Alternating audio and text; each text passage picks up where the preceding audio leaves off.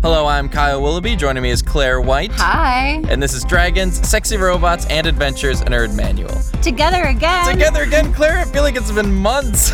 Kind of since we've done one together. Anyway, we are here to discuss new nerd creations, how they were made, and explore the roots of the characters and the stories. And today we're talking about a little something called Avengers Infinity War. If you've heard of it. So, Claire, give us a brief explanation of Avengers Infinity War. So, Avengers Infinity War is the 19th movie in the Marvel shared universe. And a lot has happened in the other movies, so I'm not even going to get into the backstories, just the basic plot.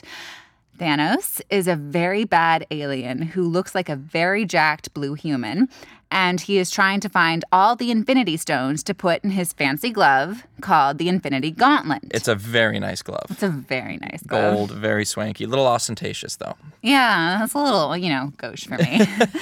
But it's up to the Avengers and all of the characters we've been introduced to over the past 10 years to stop him, or Thanos will use the gauntlet to wipe out half of all life in the universe. The film is directed by Anthony and Joe Russo and stars Robert Downey Jr., Chris Evans, Chris Hemsworth, Chris Pratt, Chadwick Boseman, Scarlett Johansson, and so many more. The movie was released on April 27th, 2018. I am doing the history of the Avengers, and I've decided to look at the history of crossovers. And Kyle, you're doing production, so... Yeah, I'm going to talk about the genius mastermind creator of this whole little world that we now live in every time we go to the movies, because you can't... There's no way you cannot see at least one comic book movie. No, not Stan Lee, actually. Kevin Feige. We've mentioned a lot, and we do a little bit about in a lot of these production segments, but we've never really gone in depth about. I'm really excited to hear about this. Yeah, take it away, Claire. Like I mentioned, I'm going to be talking about crossovers. And while I was doing my research, I kept on thinking that I was going to talk about maybe the history of the Avengers. You kind of already did the history of superhero team-ups in our Justice League episode, which I think everyone should listen to, personally. Yeah, don't see Justice League, but listen to our episode podcast about it. What I kept on running into when I was doing my research in reviews and think pieces and fan sites is that the Avengers, especially Infinity War, is the ultimate crossover movie. And the more I read into it, the more I realized that this really hasn't been done before. And so I thought I would look into the history of the crossover.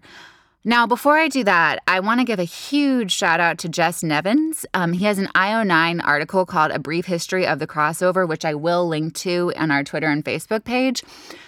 When I was looking up research papers, because nowadays, grad students can just put their research papers online, They were citing this IO9 article as their reference. Every research paper goes back to this IO9 article. Every research on crossovers? Yes. There's a lot of papers on crossovers. There's a handful. There? Wow. Listen, I was digging deep in the internet because I was like, there has to be another source. Yeah. There's really not. And they're all sourced from Jess Nevins. Yes.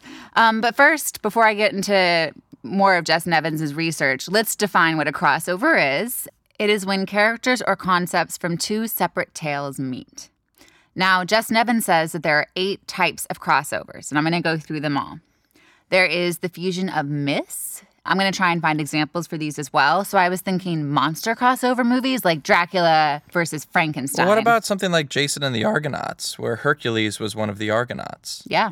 That's kind of we're going to get into that in a second. Oh, cool. Yeah, good job, Kyle. Yeah, I'm on it. Another type of crossover is when one author's characters are brought together by another author. I think of a lot of this as fan fiction. Yeah. Also, 50 Shades of Grey could be an example of this. Yeah, that's true, where that too. was actually Twilight characters that she brought together. What about The League of Extraordinary Gentlemen by Alan Moore? Yes, where he's, that's definitely that when a bunch characters of written by other people are brought together by another.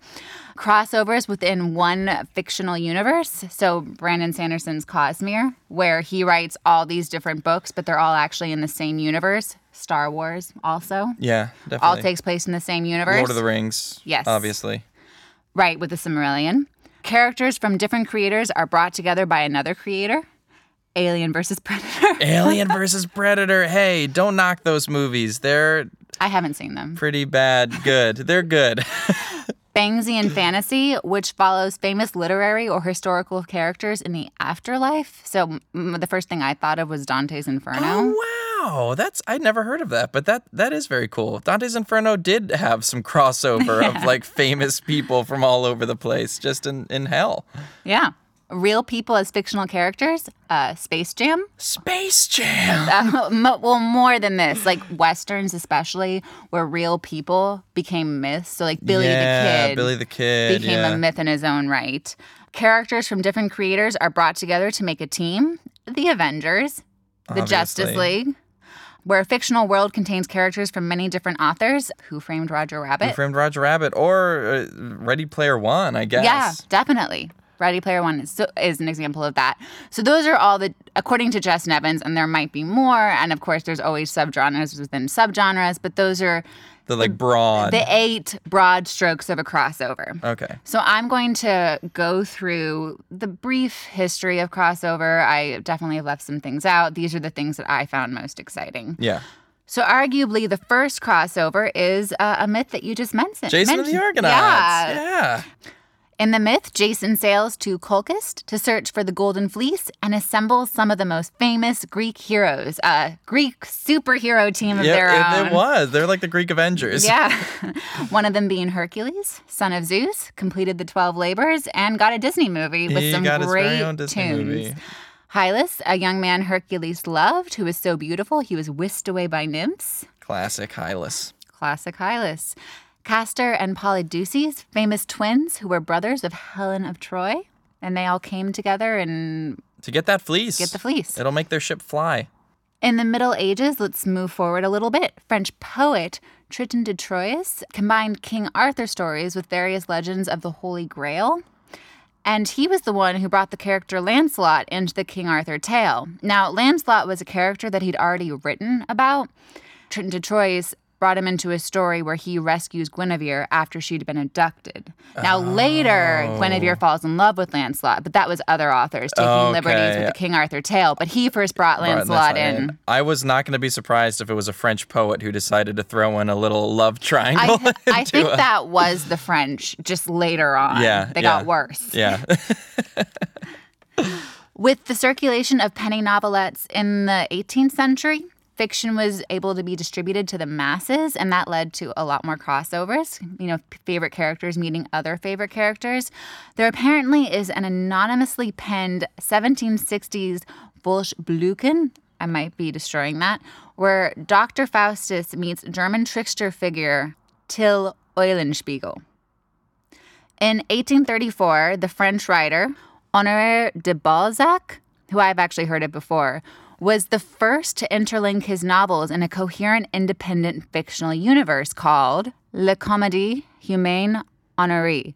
Now, when I think of a fictional universe, I think of the Marvel universe, the DC universe. I think of David Mitchell's universe, which has some magic in it. I think of Sanderson's universe, where it's very mystical, fantastical. Now, this wasn't. This was actually about the variety of life in Paris, told from the point of view of different people throughout Paris. Yeah, I've actually heard of this book. I have too. And each of the novels is different and can stand on its own, but characters do reoccur throughout them. Yeah, they brush shoulders with each other. And this became a very popular trope in French literature in the mid-19th century, and a lot of famous writers copied him, including Émile Zola, Jules Verne, who I actually haven't read, but apparently most of his novels are interrelated, and Alexander Dumas. That became a trope in the mid-19th century. Starting crossovers in books, it makes sense, though, too. Because you can plot it out, and you don't need to consult with other people or have a big studio finance it. Yeah, and we love Tolkien, but I feel like this takes a little bit away from what I always thought of him as the first one to create a big universe. But that was kind of done in Paris. Right, but you weren't creating a fictional universe. Yeah, that's true. Tolkien was creating his own world. Yeah. Not to take away from Balzac. Yeah. In 1849, the first crossover where characters from different creators were brought together when creator Mary Cowden Clark published Kit Bam's Adventures, or The Yarns of an Old Mariner. And in this book, Kit Bam, a retired sailor, tells his family about his adventures. And in his adventures, Bam had encountered people from Greek myths, Arthurian myths, the Arabian Nights. He met Shakespeare. He met Mary Shelley. Okay. It was more of a kid's book. Yeah. But you're bringing together all these people from different worlds. Yeah. And this idea of one character meeting other characters from other universe was used as a trope throughout the 19th and 20th century and still is today. Yeah. I feel like especially in children's books, we're like, oh, and then he met Shakespeare. Yeah, exactly. And then Miss Frizzle got on her school. Yeah, that's I don't true. know if Miss Frizzle meets famous literary characters, but I don't know either. I wouldn't put it past her. Wishbone did. Oh, yeah. Wishbone was the best. So who do you think the most popular crossover character, especially in literature, is? I don't know. I was just thinking about H.P. Lovecraft and his kind of his universe, but I know that's not the most popular. And I was also thinking Rudyard Kipling, maybe, guys. I don't know if his books are all connected. This is a character written by someone else who always gets pulled into other stories because he's so good at working things out. Oh, Yeah. Sherlock Holmes. Yeah, Sherlock Holmes, which makes sense once you once you hear it. Definitely. He has become the most popular crossover character, at least in fiction. I mean, not in fiction, in written fiction. But in 1893, Sherlock Holmes appeared in The Pursuit of a Houseboat by John Kendrick Bangs. And this was the first time he was used by a writer that wasn't A. Conan Doyle. Oh, did he get in trouble for that? No, he didn't. I think he was just a very small part, though at the time his character had died in the Doyle books. In the Doyle books? Okay. In this story, when a houseboat was hijacked by Captain Kidd, Sherlock is called upon to find it. Now, his first real crossover story was in Arsène Lupin, which is a bunch of stories about a thief who's kind of like a Robin Hood, good-hearted thief type character, a French character, written by Maurice Leblanc. And it's called Sherlock Holmes Arrive Top Tard, where Sherlock meets his match in Arsène Lupin. But they had to change the name to Herlock Sholmes Arrives Trop Tard after Doyle's lawyers got involved. Really? Yeah. And that was enough to dodge copyright or something? Apparently. All right, he's not Sherlock Holmes. He's actually Herlock Sholmes. you can Very similar, but different. You can still buy the story. It still exists. Wow. That's crazy. In the late 19th and early 20th century, it was very popular to put real celebrities in fictional stories. What happened with the growth of newspapers, individuals became widely known instead of kind of mythical, faraway figures.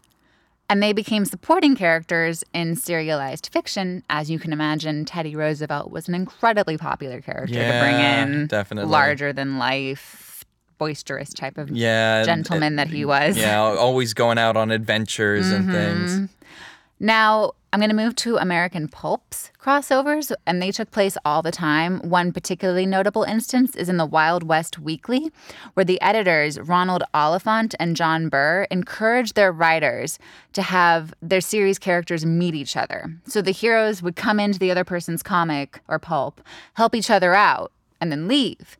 Now, they all had their own universes, and there was no reference made about the other heroes except when they came in to help. Yeah, when they showed up, yeah. But because they crossed over so much, they did end up creating a shared universe.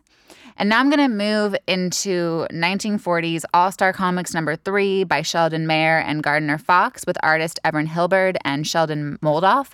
And they brought together characters from several DC comics and formed a team called the Justice Society of America. You get more into this in our Justice League episode, so I'm not going to really talk about it. Yeah. But it was an All-Star Comics till 1951, and that was the first team comic superhero crossover. Yeah. But it is important to note that at the time, comics were widely read, selling over 1 million per issue sometimes, and it was distributed to the armed services. So a lot of people read these crossover issues, and it just kind of became normalized in comics. Yeah, that this is all a separate world in this comic. And that these adventure. characters form a team and help each other out. Yeah.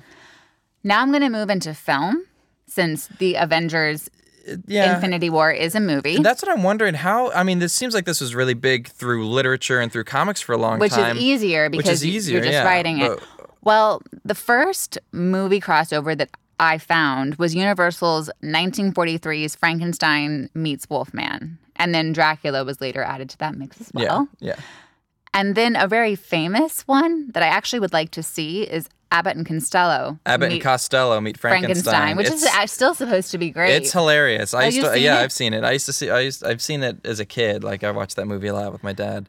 So a really big moment in crossovers for film, especially when put in context of the Avengers because it reinvigorated a franchise, was 1960's Toho Studios' release of King Kong vs. Godzilla. Also a classic. Also a classic movie. I believe it is. Now, there hadn't been a King Kong movie since Song of Kong in 1933, which didn't do very well. And the original Kong animator, Willis O'Brien, wanted to reinvigorate the Kong franchise. And he thought the best way to do it was to pit him against another iconic monster, which was very smart. And his first thought was Frankenstein, but Universal wasn't interested in the idea, and they owned the rights to Frankenstein. So he sold the concept to Toho, and they wanted to revive their own monster, Godzilla. Godzilla Raids Again, which had come out in 1956, hadn't done very well, and it was a massive hit. And studios got the memo that crossovers could be very successful, but they basically equated crossovers to monster movies. And I was looking through crossover movies. It's all old monster movies? It's all old monster movies. Alien versus Predator, Freddy versus Jason. It's also always a good movie. Kyle loves crossovers. That's what we learned. I guess that's what it is. There are some notable exceptions, most notably Who Framed Roger Rabbit, which mixes Disney and Warner Brothers characters. And also in TV, there's crossovers, but I think that is even easier. Like, ER doctors will do an episode on Friends. Yeah. Or The Simpsons will just draw people in all the time. Yeah. But as far as movies go, there were very few non-horror crossovers until The Avengers, which was the first to create a shared universe with the express purpose of making crossover movies. And they proved that if you do it well, the hype will grow, fans will see it, and you will make more and more money. And DC proved this further, that even if you make bad movies people will see it and you will make money. Yeah, and it'll still make money. It's true. I want to conclude with, while I was going through all of this, and especially the amount of crossovers in literature throughout time, thinking about why is a crossover so popular? Like, what do we like about it? And what I came to is that I think a crossover is ultimately fan fiction, and really fast. Fan fiction is when someone takes either a story or a character or both of a certain piece of work, whether it be novel, TV show, movie, etc., and creates their own story based on it. Yeah. And I think at the end of the day, Marvel is actually writing fan fiction for Marvel fans because they're taking all these characters that you love and actually bringing them together for you. So you don't have to write it yourself. You don't have to imagine it. You can see it. Yeah. And that is what ultimately makes a crossover so popular. Even Jason and the Golden Fleece, you're bringing all these amazing, badass heroes together, and what would happen if they all came together. Yeah, that's true. That's so cool, Claire. And I don't know. I agree. So, and I think that's why Avengers partly is so popular. I mean, they're well done, but also, like, this is for you, and we know that you will love this. All your favorite characters are coming together, and they're gonna punch someone in the face, and you're like, yeah! It also helps make the world seem more believable. It gives the world depth, and the more depth this fake world has, the more real it can start to see in your own head. If it's done well. If it's done well. This is true.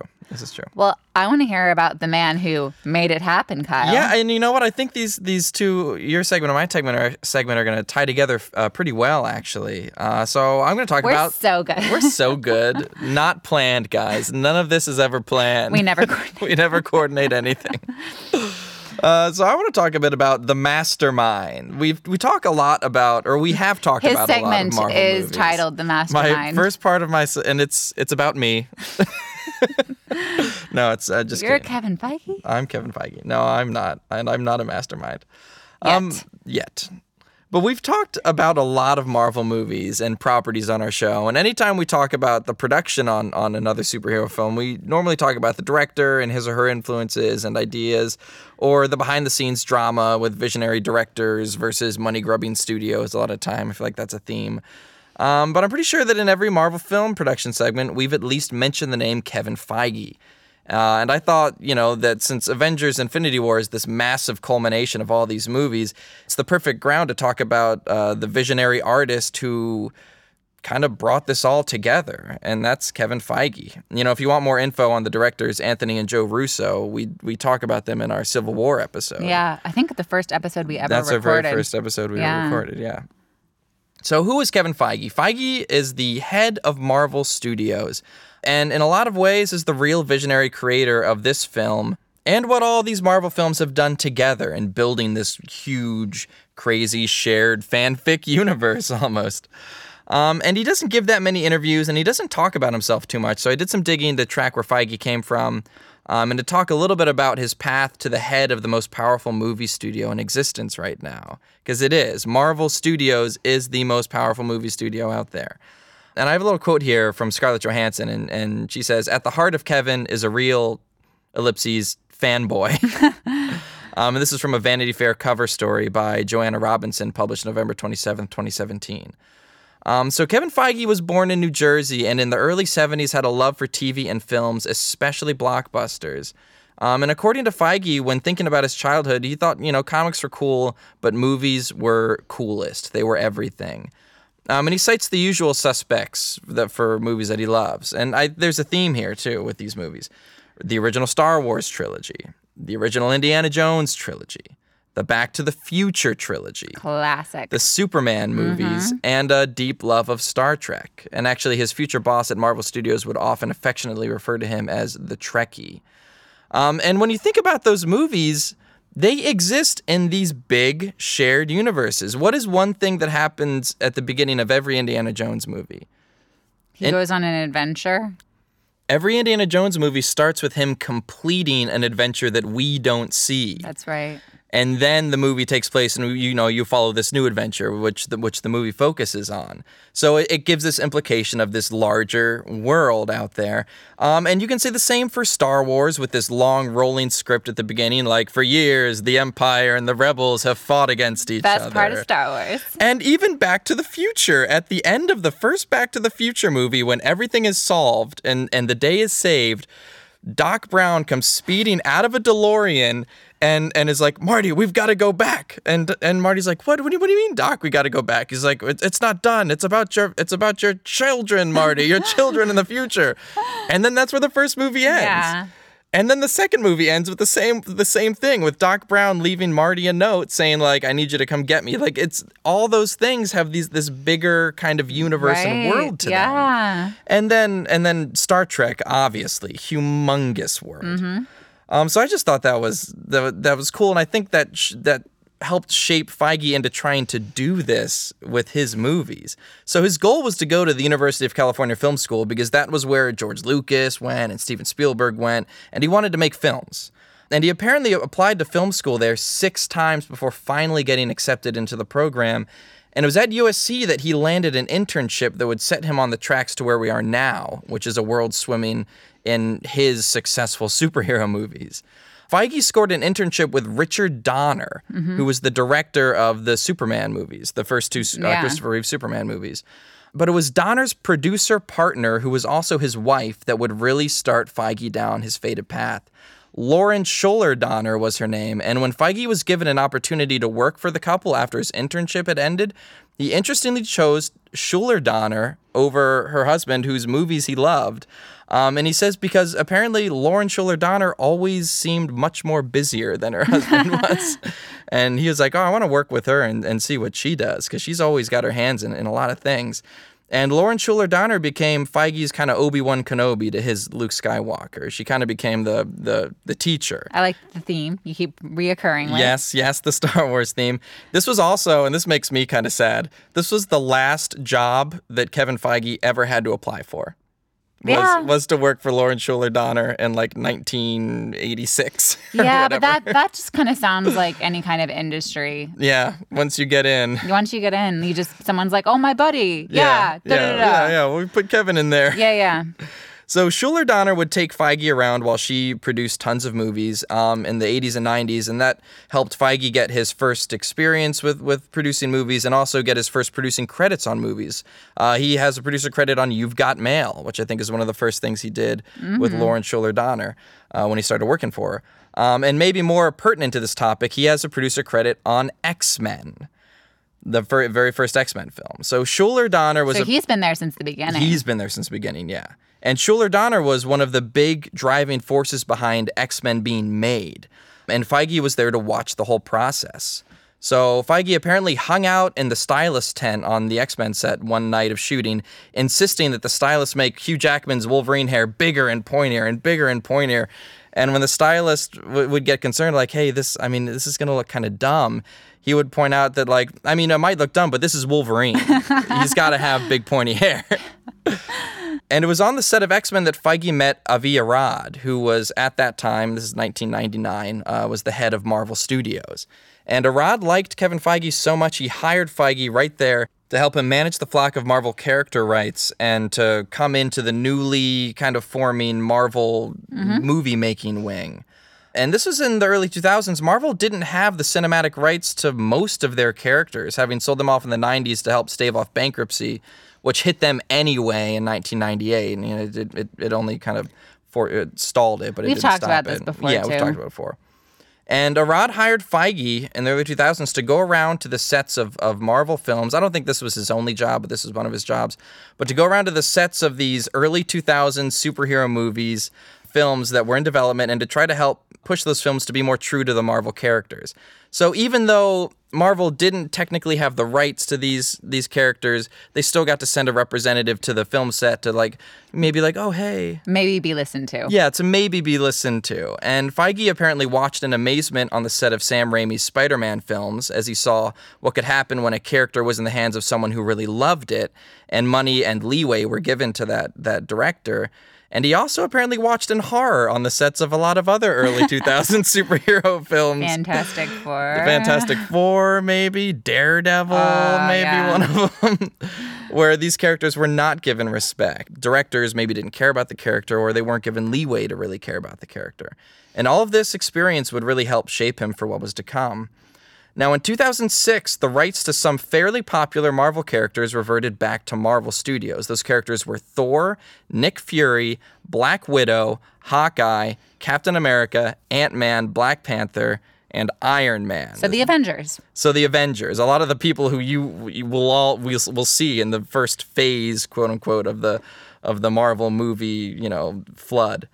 So Marvel decided in 2006 now was time to try and produce and make their own movies. So before, they had sold their characters to studios, and those studios were making the movies, and maybe they had a little bit of input, but really they didn't. Now they wanted to be the ones to make the movie and produce it themselves and make all the decisions.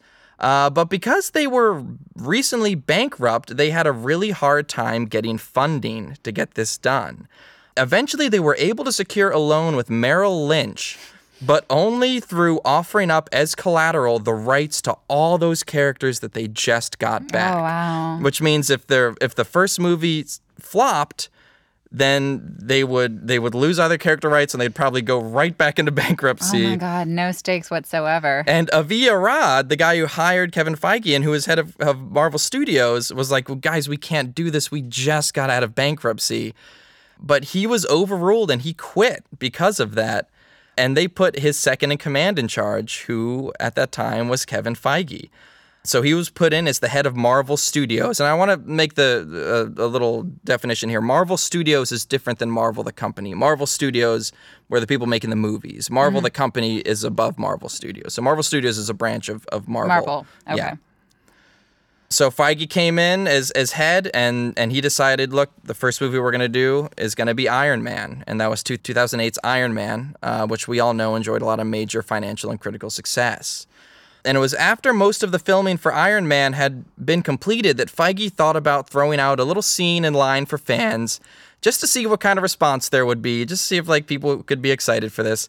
Feige had long wanted to try and bring a version of the Marvel Comics universe to screen where, in his eyes, superheroes never existed in a vacuum. Mm-hmm. Spider-Man is never the only superhero in the world, but in the movies, he was. If you read the comics, he's always interacting with the other characters. Exactly. Because that's how you sell more comics. Exactly. Just cross them over. Yes. And he's swinging through the streets as the Hulk punches through a car like below him or something. They were never these superheroes were never in a vacuum. So with that thought, Feige hired Samuel L. Jackson to shoot a little post-credit Easter egg scene just to see if people would, what reception there'd be for it. And that, as we know, was the very first Marvel Easter egg scene, which fans went bananas over. I remember sitting in a theater when I first saw Iron Man, and that scene ended, and this guy just stood up and yelled, "Yes!" and punched his fist into the air. What was the scene again? It was Iron Man. It was post-credits. It's Iron Man coming back to his home and coming inside, and you see a man with an eye patch sitting on his couch saying, like, "Mr. Stark, hello." And it's Samuel L. Jackson, and he's like, "Who are you?" And he's like, "My name's Nick Fury, and I'm here to talk to you about the Avengers Initiative." Except he said it like Samuel L. Jackson said it, so it sounded cool. and he said something about how you think you're the only one with superpowers out here or out in the world right now. Oh, giving that implication of the bigger world. I got chills just hearing that, but I imagine if you've just seen your character done as well as they did that first Iron Man, and then Nick Fury shows up, and you're like, oh my God. Yeah, and he's talking about the Avengers Initiative and that there's more people out there. And yeah, I will always remember that moment in the theater. It's like one of those pivotal moments for me as a kid watching Iron Man. And because there was such an insane response to that, Feige's like, okay, I think I could do an Avengers movie. I think we could get this. So obviously we all know a bunch more. A Thor movie came out, a Captain America movie came out, a Hulk movie came out, and it led up to the first Avengers film, which was in 2012. And it was after the Avengers premiere in 2012 that Feige met with what was referred to in this article, this Vanity Fair article, the Avengers Extended Family. I'm not sure exactly who that is. Feige met with them and said that he wants to take it to the next level with the Marvel movies, that he wants to truly bring the Marvel universe to film. And Feige is the one who's responsible for plotting and arranging and keeping the MCU consistent. And I had always thought Joss Whedon was the one who kind of wrote the story. Joss Whedon got a lot of credit when the Avengers came out. Yeah, he did, because he directed that movie and he wrote it, but it was all based on Feige's blueprint of where the story of the MCU needed to go. Yeah. Like, that was Feige that's the thing with Marvel it. And why they clash with directors, because they always have this character needs to be here by the end of the movie. This needs to be the story that we make, and you can make it any way you want, but these things have to happen. And that is Feige, and that's why I'm sure I've heard it's hard to work for him, but it's because he has this grand vision, overarching plan, and we see it now. It's working. Yeah, exactly. So as Marvel moved through Phase 1, culminating with a very well-received and over $1 billion grossing Avengers film, and into Phase 2, which was the movies that all came after Avengers, there started to be some drama rocking the boat at Marvel Studios. So Marvel had been acquired by Disney in 2009. Disney largely left the studio to its own devices. It was Ike Perlmutter who was starting to clash with Kevin Feige. So who is Ike Perlmutter? Ike Perlmutter was the longtime CEO of Marvel, the company Marvel, of which Marvel Studios was a branch. Mm-hmm. Perlmutter had been a CEO of Marvel since 1998 when he agreed to merge Marvel with his toy company to help Marvel get out of bankruptcy.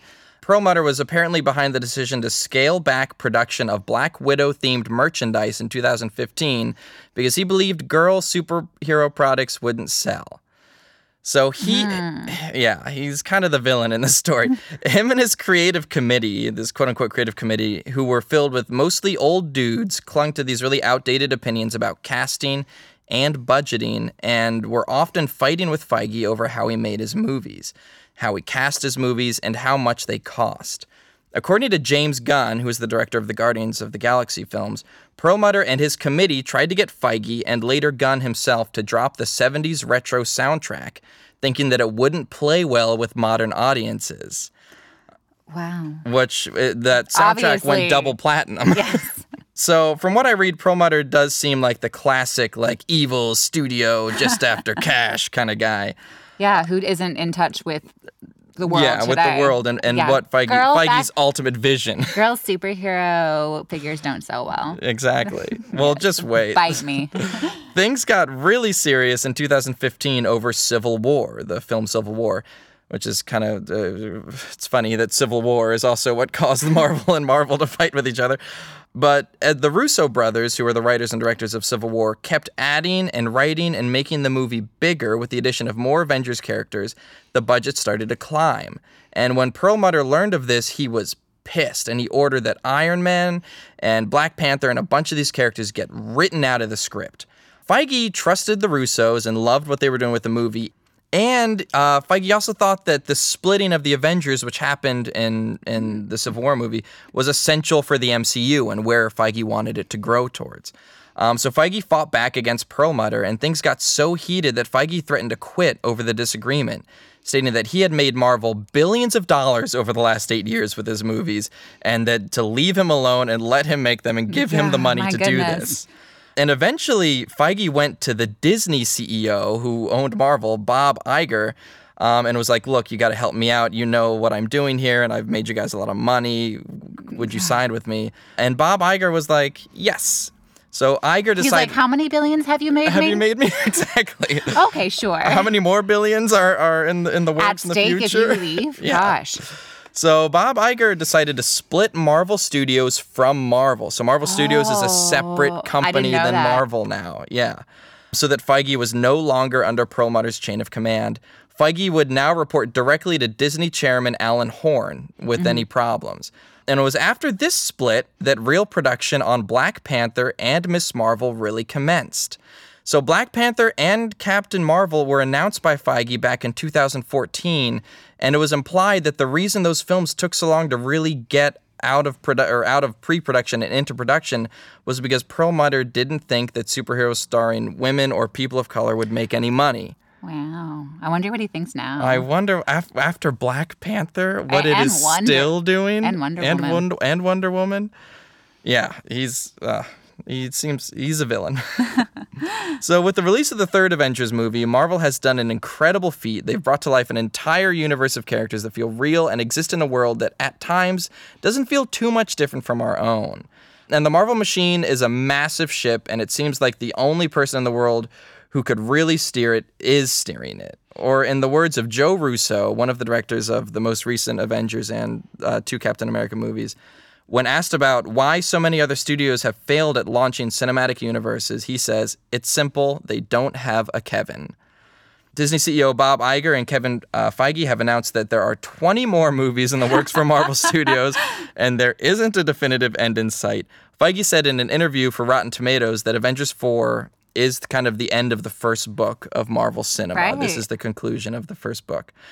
So the Avengers has been hugely successful at the box office. It broke the record for the largest domestic opening weekend with $258.2 million. Worldwide, it's grossed $640.9 million.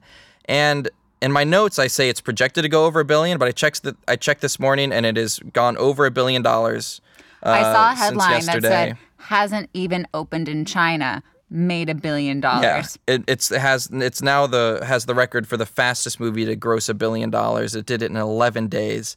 It has an 84% critic score on Rotten Tomatoes and a 92% audience score, so pretty high. What do we think, Claire? Okay, I was so impressed. Me too. It's not my favorite MCU movie, but I walked out, or not my favorite superhero movie either. Yeah. But it's this thing where I went in to see it, and I thought that they would do a good job because I'd seen Civil War and I trusted them. Yeah. Even though I didn't like Age of Ultron, and I was impressed with Civil War that they were able to pull out of Age of Ultron.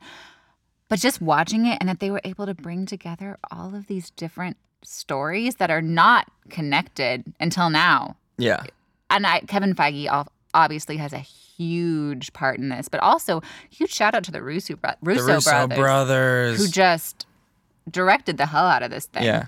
Well, that's another thing that Feige was getting credit for in the articles I was looking up is the discoveries he's made as far as actors, but specifically directors and specifically the Russo brothers. Mm-hmm. He was like, what are some great TV shows that we love? I love Community.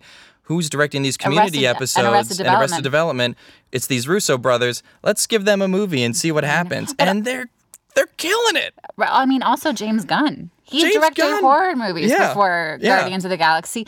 And Taika Waititi. Yeah, he's got a good eye for talent. Yeah, huge props to the Russo brothers on this. 'Cause I'm really curious And what they're going to do after. You liked it too? Oh, I thought it was great, man. I don't know if you could hear like the respect I have for Kevin Feige when I was doing my segment, but as I researched more, I was like, wow, you're a hero. A nerd hero. You're a nerd hero, dude.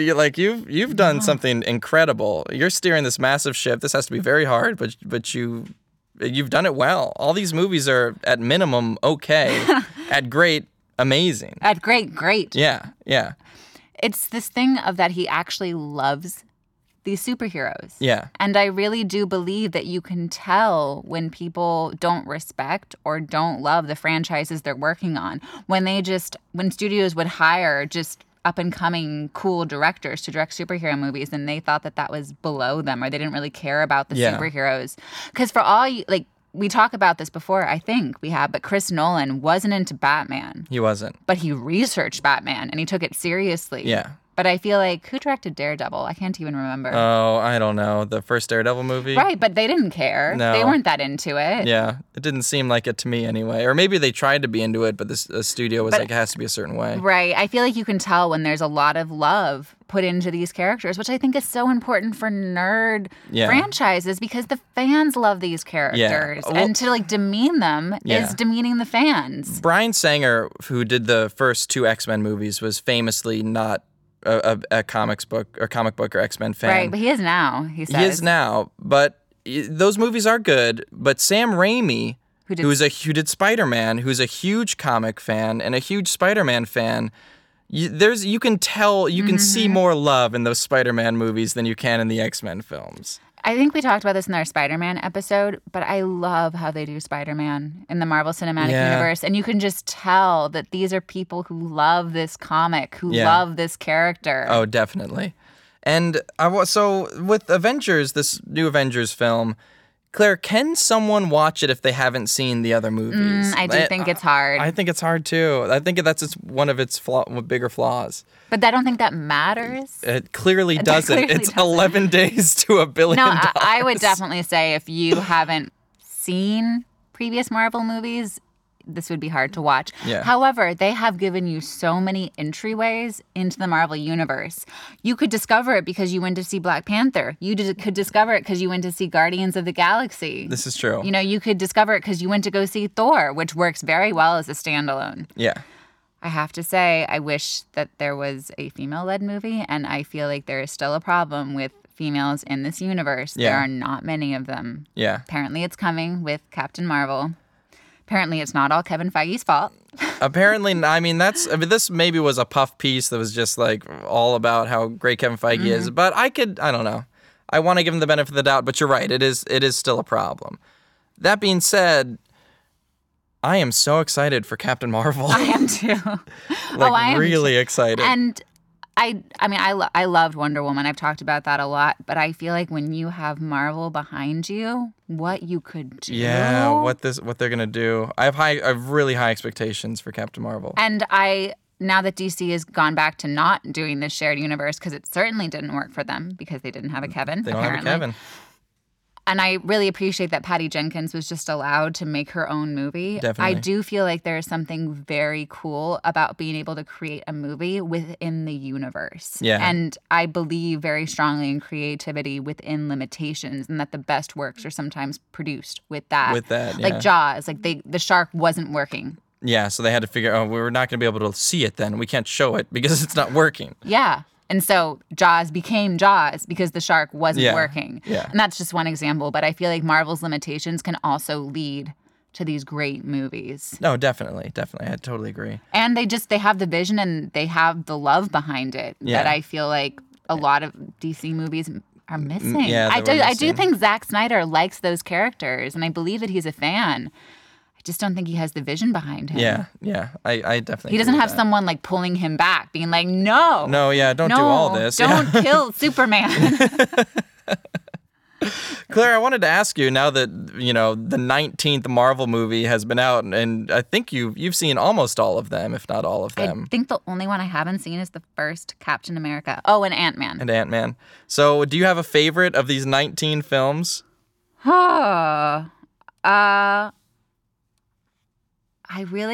Seeing the first Avengers was really special.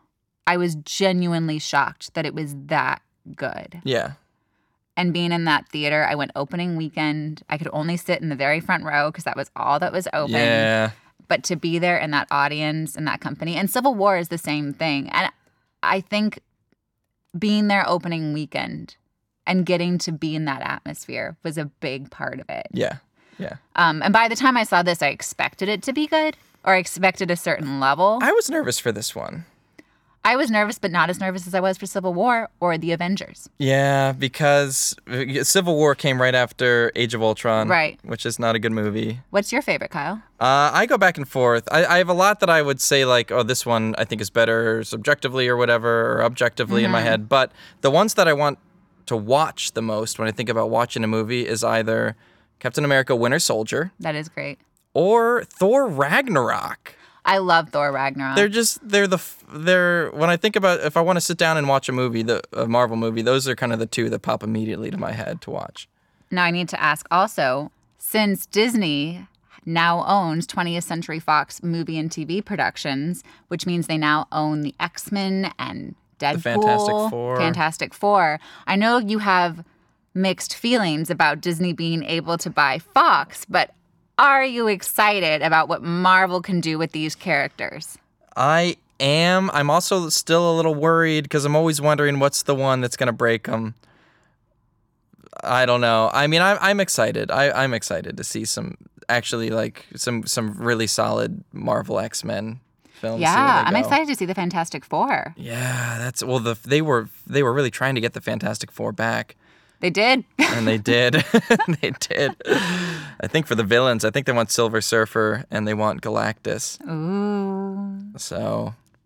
It's this thing where, do I think Disney should be able to buy Fox? No. Yeah, that's getting a little monopoly-ish. Yeah, but am I excited for Marvel to have its characters back? Characters that they love? Characters that they love? Yeah, that's true. Their most famous characters? Oh, I'm so conflicted about it.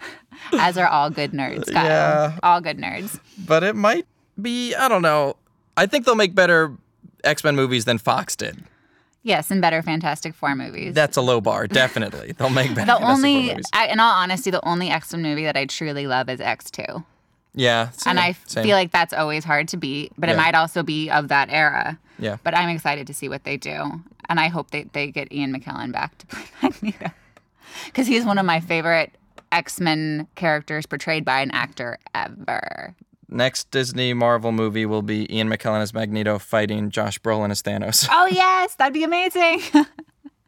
So we recommend this movie. We do. If you're a Marvel fan, you've probably already seen it. But if for whatever reason you haven't seen it yet, you've been on the fence about the great reviews and the amount of money that it's making, just bite your tongue, go see it. Go pee. Swipe your movie pass. Go pee right before the movie starts, after the whatchamacallits, the previews and before the movie. When they're running their Coca-Cola ad. Yeah, because the movie itself is 2 hours and 40 minutes long. Right. And with previews, that's probably 3 hours. But it's worth it. And if you aren't into superhero movies and you haven't seen any other Marvel movies, start somewhere else and warm your way into it. Yeah. Thank you all so much for listening. Once again, I'm Kyle Willoughby. And I'm Claire White. And we are Dragons, Sexy Robots, and Adventures in Nerd Manual. Feel free to contact us on our website at dsrapodcast.com, and we would love it if you could give us a rate or review on iTunes.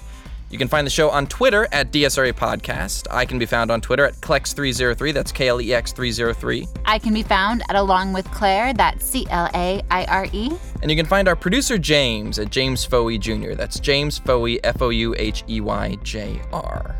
You can learn more about Avengers Infinity War and Kevin Feige and crossovers on our Facebook page, where we'll be posting some of our show notes. Our producer, who is also a giant purple potentially very, very evil man. It's James Foey. I think he is weirdly into the cull the herd mentality that Thanos has. Yeah.